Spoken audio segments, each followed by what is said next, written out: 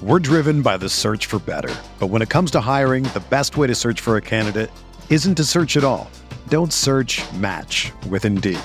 Indeed is your matching and hiring platform with over 350 million global monthly visitors, according to Indeed data, and a matching engine that helps you find quality candidates fast.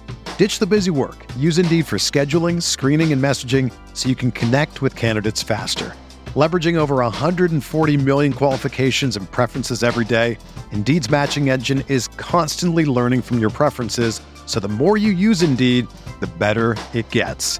Join more than 3.5 million businesses worldwide that use Indeed to hire great talent fast. And listeners of this show will get a $75 sponsored job credit to get your jobs more visibility at Indeed.com/Blue Wire.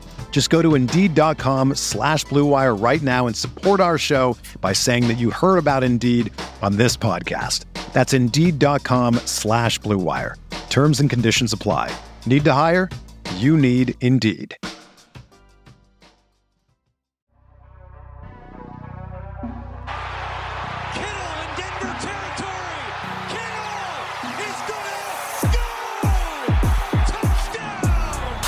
Has got him and a sack him back inside the 30-yard line. Nick Bosa drops Aaron Rodgers for a 13-yard loss. Quick pass caught by Kittle. He dives and he's in.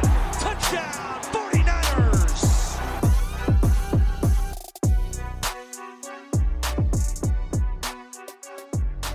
What is going on, everybody?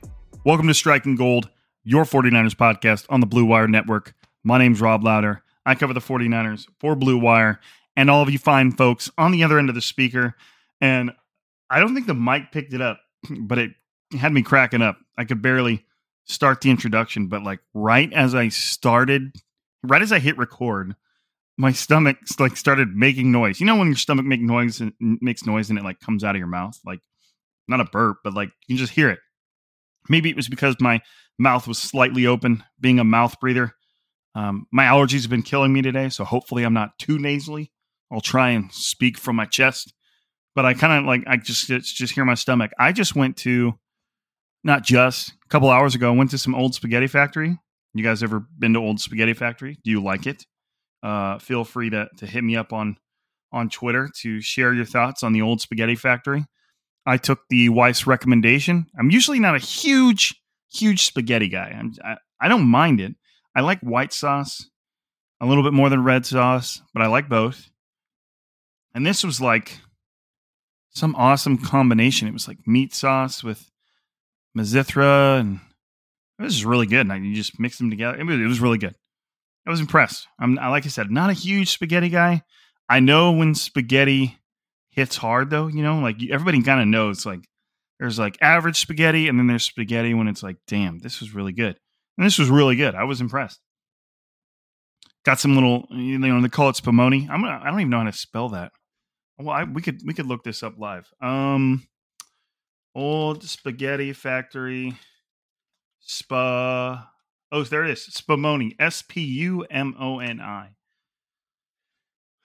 So it's a blend of chocolate, cherry, and pistachio. Actually slaps. Like, if you heard chocolate, cherry, and pistachio, you wouldn't really like assume that it tastes good. The colors are weird. You know, like who in their right mind combines light green, light pink, and brown? You know, it's not aesthetically pleasing. It doesn't sound like it would be good, but it is. I also had at teppanyaki one time pistachio ice cream. Not bad for whatever reason. Not even into pistachios. I don't know. Was it pistachio? I'm beating myself up here right now. Might have been green tea ice cream. That was my first thing I was going to say. Anyways, moving on. It was good. It was great food. Great food. Loved it. Good bread. Had some what's it? Like pesto ranch. Very good. It was a great trip. I actually just got done. No transitions here. Striking gold. No transitions. Just got done watching this little video going around on Twitter of when the Cardinals made the trade out of 3 with the Texans, who came up and took Will Anderson. It's only like a 2.5 minute clip, but man, it was entertaining. It was very, very, draft day-esque without the pancakes and the drama. But you could see, like, at one point he goes, how much time's left? 6 minutes. He's still working the trade. He's still calling back. They're still adding picks, dropping picks. And I mean, that's why those dudes make so much money. Just think of the ramifications of what's happening in that moment. They're making that. Now, a lot of trades are predetermined, pre-agreed to. This was probably something they talked about a little bit, but you could tell things were still very much up in the air as far as how they were working through this trade. And it was cool. Check it out. I don't know where it is on Twitter. I just saw it. I think it was on the Cardinals YouTube channel, since all of us here in 49ers land are definitely keeping up with things in the Cardinals. Sarcasm for sure. But it was just a cool video. It kind of gets your heart pumping. You're looking at it. It's like, damn, this is kind of intense. And you can see the real stakes that are on the line in real time, trading real draft picks that could be franchise altering players, throwing that around. It was cool. I highly recommend it. Go seek it out. What else do I got going on right now? Oh, my apologies for last week. With the transition from kind of like spring to summer has been super weird in Fresno. Currently right now, it's like yesterday it was like it's June 8th, which is prime first 100-degree days. And it's like a high of 81, windy. I love it because I'm not a huge fan of the heat, but driving my allergies nuts. Last week I had allergies all day. Let me describe. I don't know if I've described this before to you guys. I know I mention allergies every now and then, but when I say allergies, I mean like allergic to the stuff that floats around in the air, the pollens, the grasses, all those different things. And when I get allergies, I just start sneezing over and over and over. My record for the most, and I'm not bullshitting you. Y'all know I'm not a bullshitter. My record for the most sneezes consecutively, like a sneezing fit, we'll call it, is like 21. We're talking about sneeze, catch your breath, sneeze, catch your breath, 21 times. And so when I start doing that, it just takes it out of me. I will get tired. I don't get sick. It's allergies, but I just get exhausted. I came home last Thursday and was like, I'll take a nap before I record the pod. I'm beat. I did not wake back up. I think I woke back up at like 11 and was like, oh, well, darn, like this sucks. And went back to sleep. I probably slept for like 13, 14 hours. So I've also been thinking like, should I move the podcast up in the week? That way, if something comes up, I've got a few days of backup, because we don't really publish podcasts over the weekend. Nobody wants to ask editors to edit stuff on a Friday night and all that jazz. Like that's not for us. So I've thought like, man, if I could muster the courage to move the podcast up, I don't mind being like the Friday morning podcast, but at the same time, it leaves me like zero room for error. And if like, you know what I mean? You don't need me to bore you with it. 49ers land. Mandatory minicamp is coming to a close Tuesday and Wednesday. Random storylines all throughout. Nothing, no huge news, but a lot of little things. And I thought that maybe together we could summarize all those little things. Some of our favorites are at training camp, offering their observations.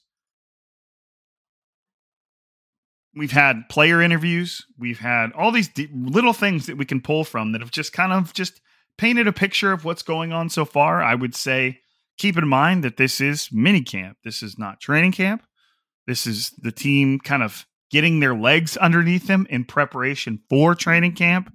You should not be drawing a whole lot of conclusions from mandatory minicamp. We've said it in the past. It's like mandatory minicamp is like the practice before the practice. It's like they're just getting prepared. The rookies are getting acclimated. Everybody's just getting used to what it's like to practice again. I mean, the more experienced veterans and the guys making the big money aren't even taking part. Nick Bosa was watching. Fred Warner was watching. George Kittle was watching. Christian McCaffrey, we'll talk on him later, was not watching. Because does that surprise you at all? Absolutely not. Take it all with a grain of salt. just allow it to happen. Enjoy it. The first team reps are not really first team reps. There's not even a full suite of starters there. There's typically no offensive and defensive line stuff. Quarterbacks aren't getting hit. It's no one's really competing for a job at this point. Now, yes, everything leaves an impression. Know that everything leaves an impression, and human beings are human beings, and first impressions are sons of bitches. And if you leave a bad one, you got to get over that, and that's tough. So I'm not going to say that nothing can happen or nothing can be gained from minicamp, but jobs are lost and won in training camp. You maybe start that journey a little bit during this time of year, but there's still so much to go. This is just such a small, inconsequential step in the grand scheme of what happens at training camp and throughout the preseason. Starting off with the obvious, Brock Purdy continues to... Now, things with Brock Purdy have taken, in my opinion, a very, not sharp turn, but a very definitive turn towards positivity as far as what's being reported, what Kyle Shanahan has said, what Brock Purdy has said. He's throwing the football. It sounds like he's doing a little bit of what we saw Jimmy Garoppolo do last year after his shoulder surgery, which is come out there. He's only allowed to throw a certain number of times at a certain level of velocity and certain distances. And that is basically all planned out. Kyle Shanahan said he doesn't ask questions. Whether he does or doesn't, we don't know, but he obviously doesn't want to talk about it. Purdy is slowly working his way back. He's throwing the football. Somebody told, I can't remember, I think it was listening to Haberman and Middlecoff, the good old boys. And I think Middlecoff was told that Purdy was throwing a Nerf ball or something. And no, he's just throwing footballs. I don't know if there'd be any benefit throwing a Nerf ball. It would be cool, though, if he was throwing a Nerf ball that did the whistles. And you're like trying to pay attention to rookie minicamp or mandatory minicamp. And in the background, you just hear this.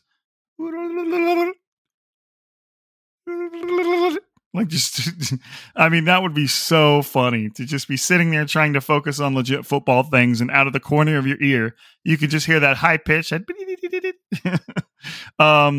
So he's throwing, he's working his way back. But as far as the significant turn towards positivity, it sounds like he is going to be ready, at least cleared for football activities. I believe Matt Mayoko was saying that 12-week portion puts him like late August, 2 or 3 weeks ahead of the regular season, which seems like it would be enough time to prepare him for the start of the regular season. Now, it's clear. I forgot to pull this up. But you know what? Niners Nation has it on there. Chris Sims, who we all know and love, another little bit of sarcasm, talked about what Kyle Shanahan had said to him about Brock Purdy. I'm just trying to find. There it is, right there. So that's put on Niners Nation, and he's talking to the other guy from Pro Football Talk, and just basically describing the fact that the 49ers believe in Brock Purdy and they think he can get better. And he was doing all of this as a young quarterback that was still drinking out of a fire hose and learning on the fly. And of course, his performances weren't flawless, but there's nobody out here that can deny that the 49ers offense got significantly better with Purdy. And the 49ers believe in that. Kyle Shanahan believes in that. He told Sims that he kind of thinks he's his guy. And that isn't a permanent fixation. You can fall in and out of love with a quarterback based on what they do on the field. But they saw, essentially, Sims is saying that Kyle said they saw enough to think there's some serious talent there that they're willing to get behind, they're willing to bet on, and that they will essentially usher back into the starting role. That's why John Lynch and Kyle Shanahan both said they basically consider Purdy the leader in the clubhouse. That's why it kind of just seems like when he's healthy, he's the guy. It's not really a competition in that sense. And that's all that Sims is really saying. In the end, he kind of said, Rob replied, kind of based on what Sims has said, he said, so clearly you've talked to Kyle about this. Do you get the sense that Brock is their guy? They're all in, and that's what they're going to do going forward. Sims said, I do. I don't think Kyle would have any issue with me sharing that. Now, again, I like and now again, like it doesn't mean crap. I know Kyle believes in him. I know that. Yes, he told me, and I think he sees a lot of specialness about the guy. But just because he sees that, and then we get into, week 5 and he's throwing interceptions and doing dumb stuff. But we know one thing about the Shanahans and Kyle Shanahan too. He isn't afraid to make a tough decision and do what he's got to do and go to somebody else and rip the Band-Aid off and go, okay, I know, the public might get on me here, but I got to do this to make it happen. So that's where Sam Darnold comes into the conversation with Brock Purdy and how quickly, he can get to full speed and throw and play to his top abilities once again. I don't know why he mentioned just straight up Sam Darnold rather than Trey Lance. I know that Chris Sims has never had that high of opinion of Trey Lance. But again, if he's talking to Kyle Shanahan, maybe there's a chance that he's heard something about Lance that would get him to lean Darnold. I'm not ready to dive into it at that point. But it's clear Darnold's recovery is going well. He's seen as the guy. It looks like he's going to be cleared pending any setbacks. You can go ahead and knock on wood if that's your thing. That he's going to be cleared in time for well before the regular season. Now, again, there's a difference between cleared for football activities and just playing the game. I know there's an awkward pause there, but I want to make sure I say this right. Like, just because you're cleared for football activities doesn't mean you're ready to play football, especially when you're Purdy recovering from a very significant elbow injury that's going to be into the back of his mind. He has to work himself back into operating within a collapsing pocket without just bailing out and rolling to his left, which was one of his problems from his rookie stint that he even talked about before. He's like, man, I realized I left a lot of clean pockets. I was consistently bailing out to my left. These are all things that he knows he's got to fix. But the moment you're put into an uncomfortable situation, you tend to rely on the things that are most comfortable to you, which may be bailing out of the pocket, looking to make plays on the run. And hopefully it's not to the left, because that's something the defense has already started to cue in on. So it's just an interesting dynamic. Albert Breer talked about Purdy's on the MMQB, talked about Brock Purdy's recovery program, and he said he's on a very controlled throwing program now, and this week's minicamp in Santa Clara should provide more answers. As it stands, Purdy is throwing without pain, and he's passed every test the Niners have thrown at him. The plan going forward is to gradually increase the velocity and distance of his throws. But at this point, I'm told he's come through the rehab process and is now building strength back in his arm on track that have him ready to go for week 1. So again, that's ready to go for week 1. Which probably means he's been cleared for football activities weeks before that. So there's an interesting timeline developing for Purdy that may not see. We talked about our multiple quarterback realities. One of those, or a couple of those, had to do with the fact that maybe we get to see Lance or Darnold before Purdy's ready to come back. And that might not even be the case. The only huge caveat to all of this is, what if Purdy's not as good? What if he starts making mistakes, dumb plays? We still may get to see a Lance or Darnold. But as far as going to bat at the start of the season, as of right now, it looks like Purdy's the guy. So, and it wasn't always seeming like that. Didn't always seem like that was the expectation. Everybody just kind of seemed a little tepid, and here we are. But as far as Trey Lance goes, Guy Haberman said he looked decent, looked crisp, looked solid. Said that Darnold hadn't separated himself from Lance, and that also means that Lance hasn't really separated himself from Darnold. But again, this is OTAs. There's no pass rush. They're not getting hit. They're not even getting tapped on the hip to simulate a sack. And even when they do have that, they still allow the play in most cases to continue going. It's you're reading about all these completion percentages. You're really reading about all these big plays. It's just so difficult to truly know who the hell is doing good things out there. And I'm just saying this to you so you can have this in your brain. Like Kyle Shanahan kind of elaborated on it. You don't know which quarterback was sacked or wasn't sacked. Sometimes being at training camp, done it many times, you could tell sometimes you can't. Sometimes you're wondering, did they step up? Would they have avoided that? Would the other player would have been a little bit more tenacious going after the quarterback, because in a game he's allowed to hit him? And, there's all this stuff. And Kyle Shanahan said today, we don't know if there was a better option on a play. Sure, he completed the pass, but did he miss the primary read? Did he miss the big play? Did he What kind of coverage was he facing? Did we give this quarterback a bunch of bad looks, whereas this quarterback got some good looks? We got the play calling right for this one, messed up for this guy. And now you've got somebody completing less than 50% and somebody completing over 75%.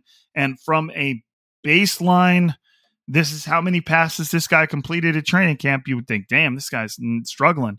But they're just not in the same atmosphere. And which teams are they playing with? Did they sub some receivers out? It's everything, and especially in minicamp, is just this huge blender of players getting reps with different quarterbacks, with different running backs, with different receivers. It's everywhere. So in terms of what you're looking for as far as somebody pulling away from somebody else between Lance and Darnold, it's just really hard to know right now. All I do know is that don't be one of these weirdos that puts out a tweet of Lance in a quarterback warm-up drill overthrowing a coach and acting like that's any sort of an indictment whatsoever. Like, I'm so disappointed in humans sometimes. Like, and this is why it's been talked about before, but this is why these types of things getting any traction is why quarterbacks are going to, and players in general at training camp, are going to stop trying to test their limits, because it's the age of social media. Every single one of those players on the field knows what social media does and what it can become. And they know, like, shit, if I try this coverage and I get burnt to a crisp, I'm going to be all over Twitter. People talking their shit at me on Twitter. Now, should that really dictate how you go about your professional career? But let's be realistic here. These are young men going about their business in an incredibly difficult eyes-on situation.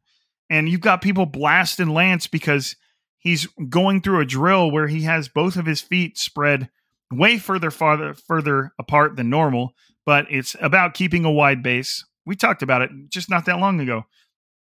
And Lance whips to his right and throws, and it's just kind of like a sideline throw. And he overthrew him, and the guy jumped and couldn't quite get it, which it was a regular-sized NFL coach, not an NFL wide receiver. Brandon Ayuk would have caught that shit, but it was just turned into this big thing. And I think, thank goodness, a lot of the replies and quotes were like, bro, it's practice, man. Nobody gives a shit. And that should be the reply. Now, if that continues to happen throughout team drills, throughout training camp, throughout preseason, then sure. And yes, we know Lance has struggled with his accuracy from time to time. He's made corrections to his throwing motion, all that stuff. But to attempt to blow up a quarterback warm-up miss, like you're warming up, you're doing individual drills.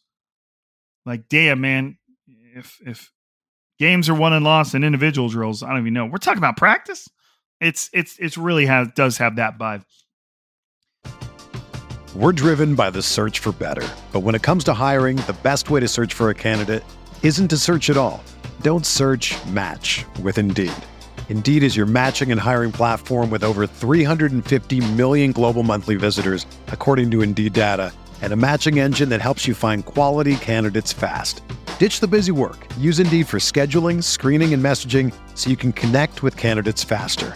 Leveraging over 140 million qualifications and preferences every day, Indeed's matching engine is constantly learning from your preferences, so the more you use Indeed, the better it gets. Join more than 3.5 million businesses worldwide that use Indeed to hire great talent fast. And listeners of this show will get a $75 sponsored job credit to get your jobs more visibility at Indeed.com/Blue Wire. Just go to Indeed.com/Blue Wire right now and support our show by saying that you heard about Indeed on this podcast. That's Indeed.com/Blue Wire. Terms and conditions apply. Need to hire? You need Indeed.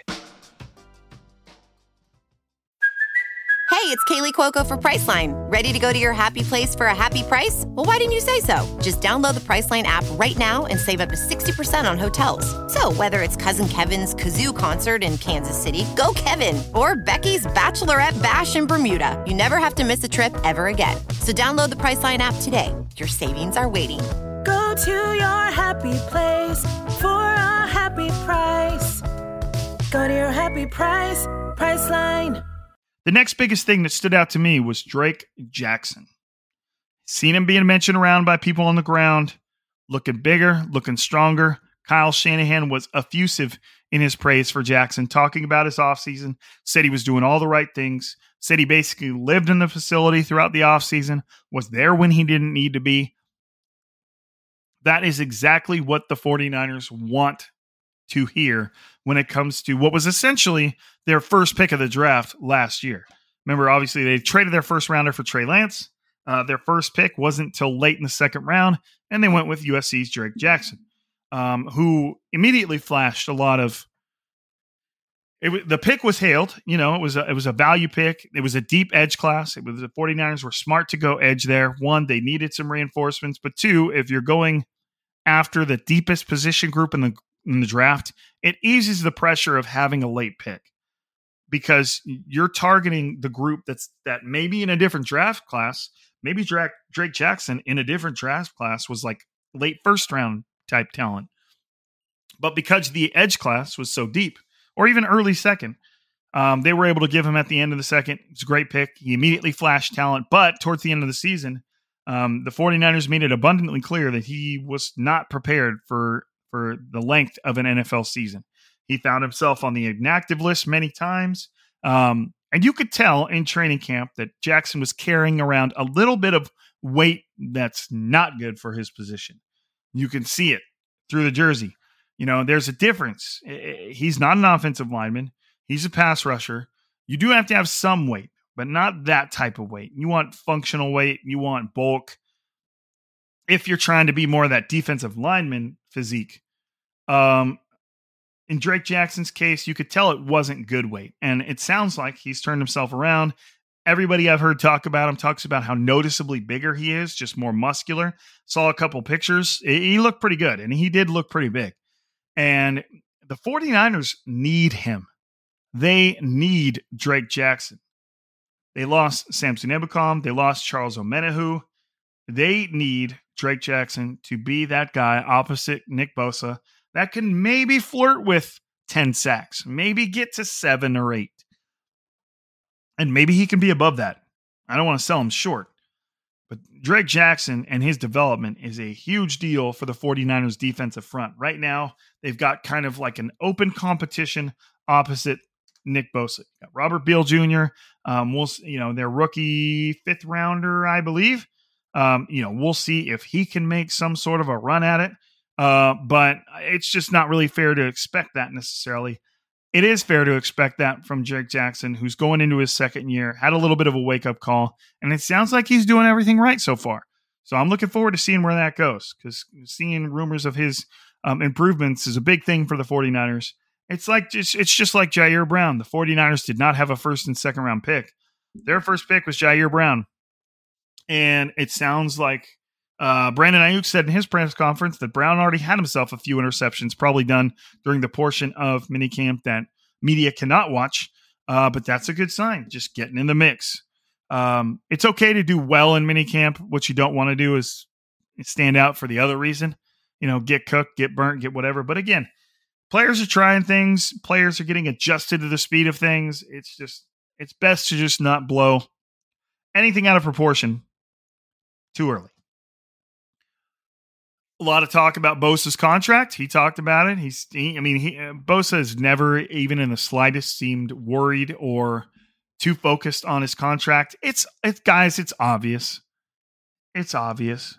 I mean, he's going to get probably 4 or 5 years. It's going to be right around $30 million a year, give or take, given how they hand out the guarantees. He's not worried about it. The 49ers aren't worried about it. It's inevitable. It's Thanos. Nick Bosa is the gauntlet. It's, it is what it is. It's inevitable. And whether I'm assuming they're going to get that done this year. It sounds like the 49ers kind of expect that to happen. It sounds like Nick Bosa expects that to happen. There's just not going to be a whole lot of negotiating. Probably going to be the highest paid defensive player in the NFL. They can look at his brother's contract. They can look at all the most recent defensive signings. I can pop up over the cap right now, but it's going to happen. And to me, it's just like nobody needs to start a fucking pay Nick Bosa hashtag on Twitter. Okay. It's going to happen. Let me see. I mean, what can I go to here? Where's positions? Let's go interior defensive. Let's go edge rusher and let's go. Okay. The highest paid edge rusher right now. Let's go average per year. I like that best. It's TJ Watt at $28 million a year. He got $80 million guaranteed. His brother, slightly less. He got $102 million guaranteed. Myles Garrett, $100 million guaranteed. Nick Bosa's going over $100 million guaranteed. 100 for sure, 115-ish, I would assume. Fully guaranteed. You've got Myles Garrett at 50, Joey Bosa at 78, TJ Watt at 80. Nick Bosa's probably going to be right around 85. Average per year, probably right around 30. That would put him $2 million over TJ Watt. Total contract value, probably right around Joey Bosa's 135, Myles Garrett 125, Khalil Mack 140. Khalil Mack has a $141 million contract. Are you serious? My goodness. Not to say he's not good, but he certainly hasn't developed into a damn.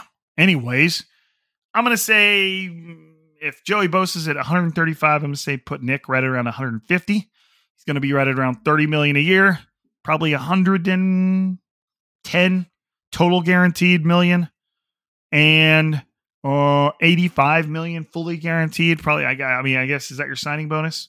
But I mean, that is what it is, and the 49ers are in a tough spot, but there's no way you can get away with not paying a guy like that. I don't care if somebody comes along and offers you 3 first-round picks. You pay Nick Bosa and you move along. It is what it is. You deal with the consequences, and it is what it is. I love hearing about the fact that Christian McCaffrey and Brandon Ayuk are 2 veteran players out there going hard as hell. And I'm going to direct quote Guy Haberman. And maybe I hit up Guy and see if he wants to come on here next week and talk about this quote. But they were talking about Christian McCaffrey going hard. And Guy Haberman said, Christian McCaffrey is, and I quote, a fucking rocket muscle. That was what was said. And I'm almost 99% positive that's exactly what was said. And I mean, I'm not sure how to feel about it, but I think it's a great way to describe Christian McCaffrey as a fucking rocket muscle. Again, take that for what you will. Just say it to yourself. Say it to yourself. Say, he's a fucking rocket muscle. And just what pops into your head? What is there right now? I like it. It's hilarious. I don't know where you're going with it. I'm talking to all y'all. But just whatever pops into your head first, hold on to that. Because it's a fucking rocket muscle. Shout out to Guy Haberman. Shout out to John Middlecoff. I love listening to those guys talk ball. They know so much about sports, golf, college ball, professional football, going way back, references I don't even get. I get on there and I learn. It's a great pod. They go back and forth. Anyways, Deebo Samuel called himself out. Said my last season sucked. His last season did suck by Deebo Samuel standards. I mean, you're looking at Deebo Samuel's stats. 2019, 802 yards through the air, 3 touchdowns. He also had 31 yards rushing.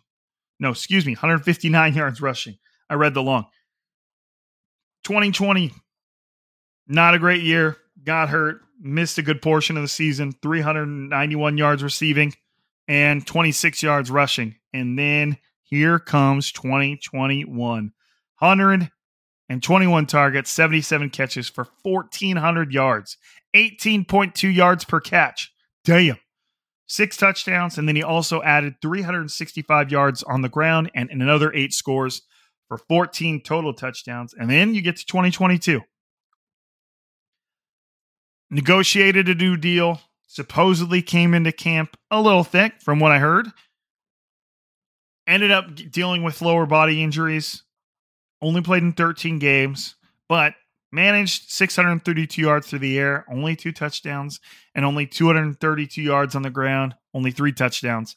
5 less touchdowns on the ground, 4 less touchdowns through the air. It was a rough year for Debo. The 49ers were able to get it done without him, just given the amount of talent they have on that field. But going from 18.2 yards per catch to 11.3, going from 1,400 yards receiving to 632. Again, there's injuries on both ends of that. You have Deebo Samuel's injuries to himself, players being injured around him, the running back injuries that forced Deebo Samuel into every different type of role you could imagine. But it doesn't really matter if you're paying somebody. If you're paying somebody 20 something million, what's Deebo Samuel's cap number this year? $9 million. But as far as total contract value, let's go to 2024. Deebo Samuel's cap number next year is $29 million. So $28.5 million. So he's in that grace period of a contract where his cap number is friendly, but it's about to get not so friendly. And the 49ers need Deebo Samuel to be very friendly. There's some cap savings to be had next year. We'll see where they go in terms of him and Ayuk. I don't know where that's going to go, but Deebo Samuel called himself out. Interestingly enough, he said he had a meeting with Kyle Shanahan, which I wonder if that was just hey, I'm going to meet with every one of my players, or hey, I need to meet with Deebo Samuel because last season fucking sucked and we need to get him back in the right mindset. I'd already heard that he showed up in better shape, looked better. Obviously, he's got a meeting with Kyle where they broke down film, probably good and bad. And it was clear that Deebo Samuel was not okay with how he played last year. And it'll be interesting to see where he goes with that. I'm assuming his production will never get back to what it was in 2021. But if he's playing well and he is healthy, he's still going to remain a big play, home run threat, essential part of the offense. It's just when you've got Brandon Ayuk, when you've got George Kittle, and you've got Christian McCaffrey, you don't need Deebo Samuel to be what he was in 2021, and that is no fault of Deebo himself. But at the same time, he can't be what he was in 2022. It wasn't enough. He looked sluggish. He looked ineffective. Sometimes he looked almost tuned out. And that's been something we've heard about Deebo Samuel going all the way back to the beginning. I can't remember. I think it was me and Crocker talking about the fact that we'd heard about Deebo Samuel struggling with weight issues going all the way back to college, and whether or not he's in shape, out of shape. It's weird. Deebo Samuel's kind of an enigma. We've always heard from all his coaches and all the people on his team that there's nobody that cares about this game more than Deebo. But at the same time, it seems like he struggles with that focus. So interesting enough, the 49ers can 100% use the full return of the 2021 Deebo Samuel. Will it be at those numbers? Absolutely not. Could be. Yeah, but I just, with the amount of playmakers the 49ers have now, Deebo Samuel doesn't need to be that guy. The 49ers don't need him to be that guy. It would be nice to not need him to be that guy. That keeps him fresh. That keeps him ready to make big plays more often without having to sprinkle in the 2 and 3 and 4 yard gains where you have to earn those tough yards, which in 2021 Deebo was having to do. Which leads us to the other guy, Brandon Ayuk. And you guys have heard me singing Brandon Ayuk's praises for a while, probably to the point where I may have annoyed you with them. But look, man, I'm slowly just getting to the point where I think Brandon Ayuk is a genuine wide receiver one, not just on this team, but anywhere in the NFL. A Jamar Chase type player. I think that if he were on a different offense, he could have a similar impact. I think that if Brandon Ayuk were on a different team, I think there'd be some conversations of him being top 5 in the NFL. Maybe top 7 if you're trying to give yourself a little bit of leeway. I have a very high opinion of Brandon Ayuk. He's broken out of the doghouse. I watched him last offseason absolutely dominate training camp. It just looked like, damn. And despite being like the second between the third and fourth option on this team, you could put Christian McCaffrey above him. You could probably put George Kittle above him, especially with Purdy, because he had an awesome connection with Kittle. So Brandon Ayuk at best is the third option. He called himself the fourth option, and that's not necessarily calling out the 49ers, but there's something, and I talked to KP about this not that long ago, and I wish I could define it better, but I'm not true football mind. I could probably ask Kyle Shanahan about it at some point, and he would probably have a very good answer for me. But I think that Brandon Ayuk might be like the second most important player to this offense is from a skill position. He might be the fourth option, but in terms of the way this offense runs now, there's a part of me, I don't know. See, George Kittle came on so strong with Purdy, but it's like, I think Brandon Ayuk's importance in this offense is undervalued. Okay, I don't need to necessarily compare him to the other playmakers he's got around him because they're all so good, and you shouldn't really have to choose between them. But I'm telling you, man, if you offer me a choice between Deebo Samuel and Brandon Ayuk, I'm taking the latter. And a lot of that actually is because they have Christian McCaffrey, who can sort of do some of the things Deebo does. Now, there is no other Deebo. We've seen that. We know that. But in terms of defined roles, Brandon Ayuk is your big play guy. Brandon Ayuk is I'm going to make a play from 10 to 20 yards when you need it. And he's that go-to. That Deebo Samuel said himself, you can't cover that man in a phone booth.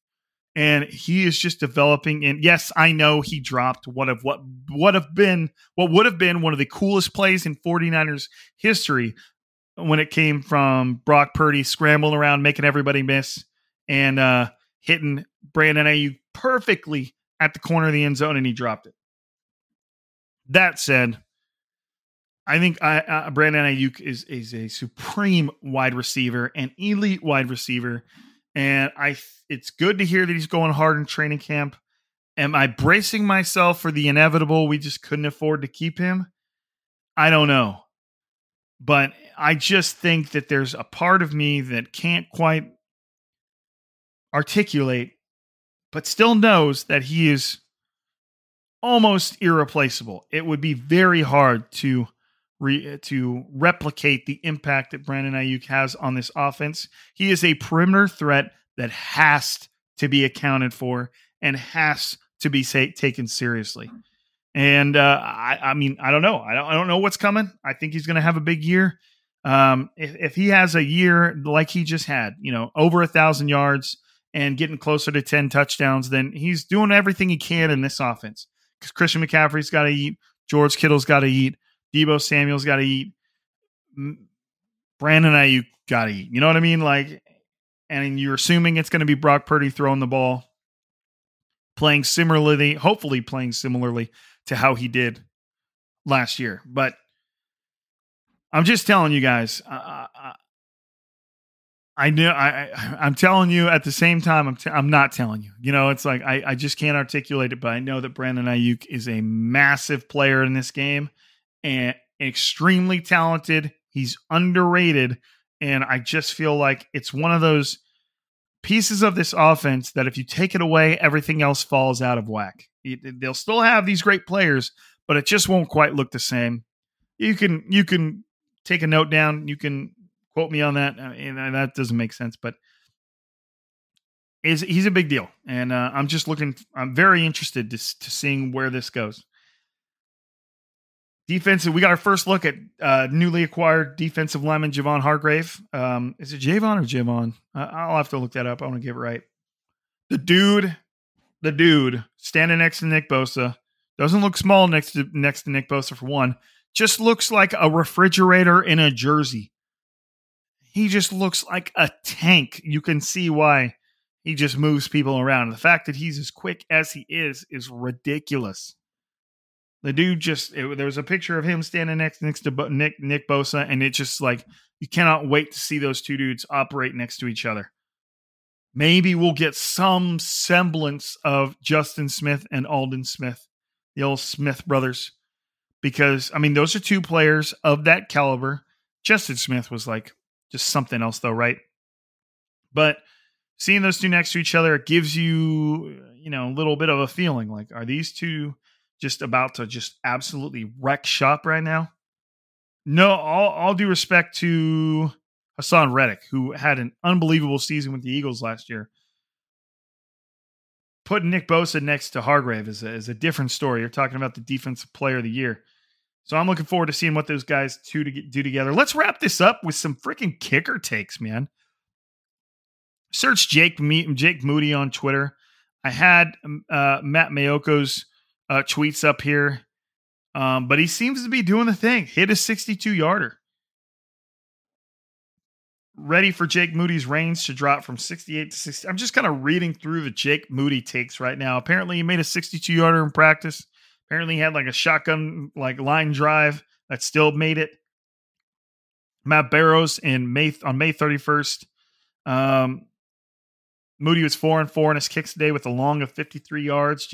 Zane Gonzalez 3 of 4. We've got a legit kicker competition here.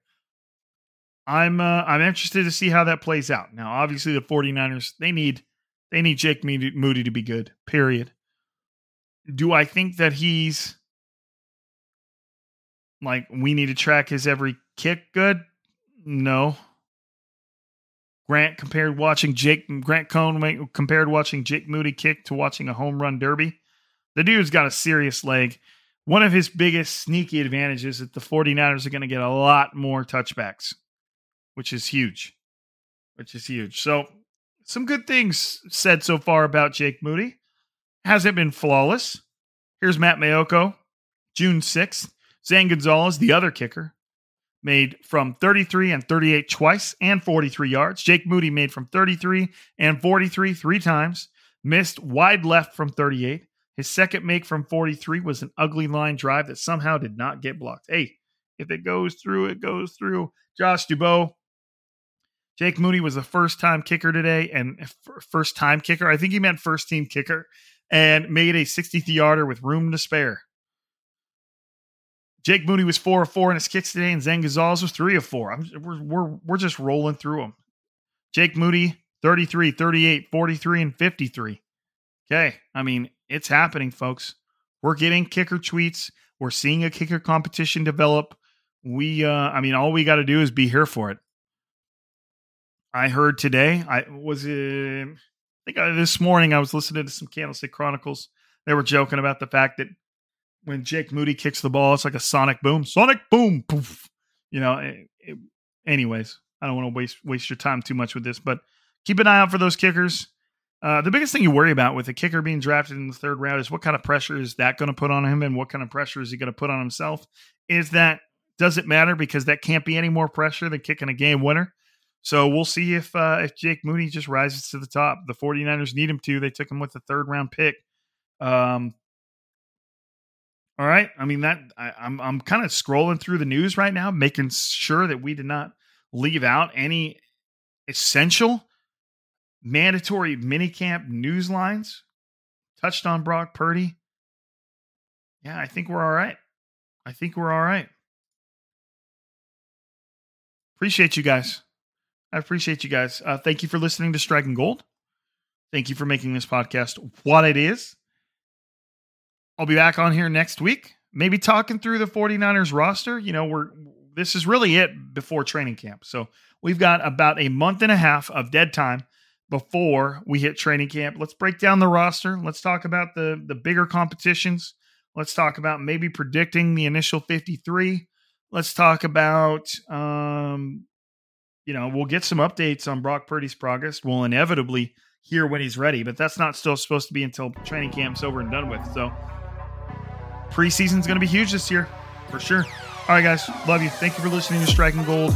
If you deem us worthy, jump on iTunes, jump on Spotify, leave us a 5-star review.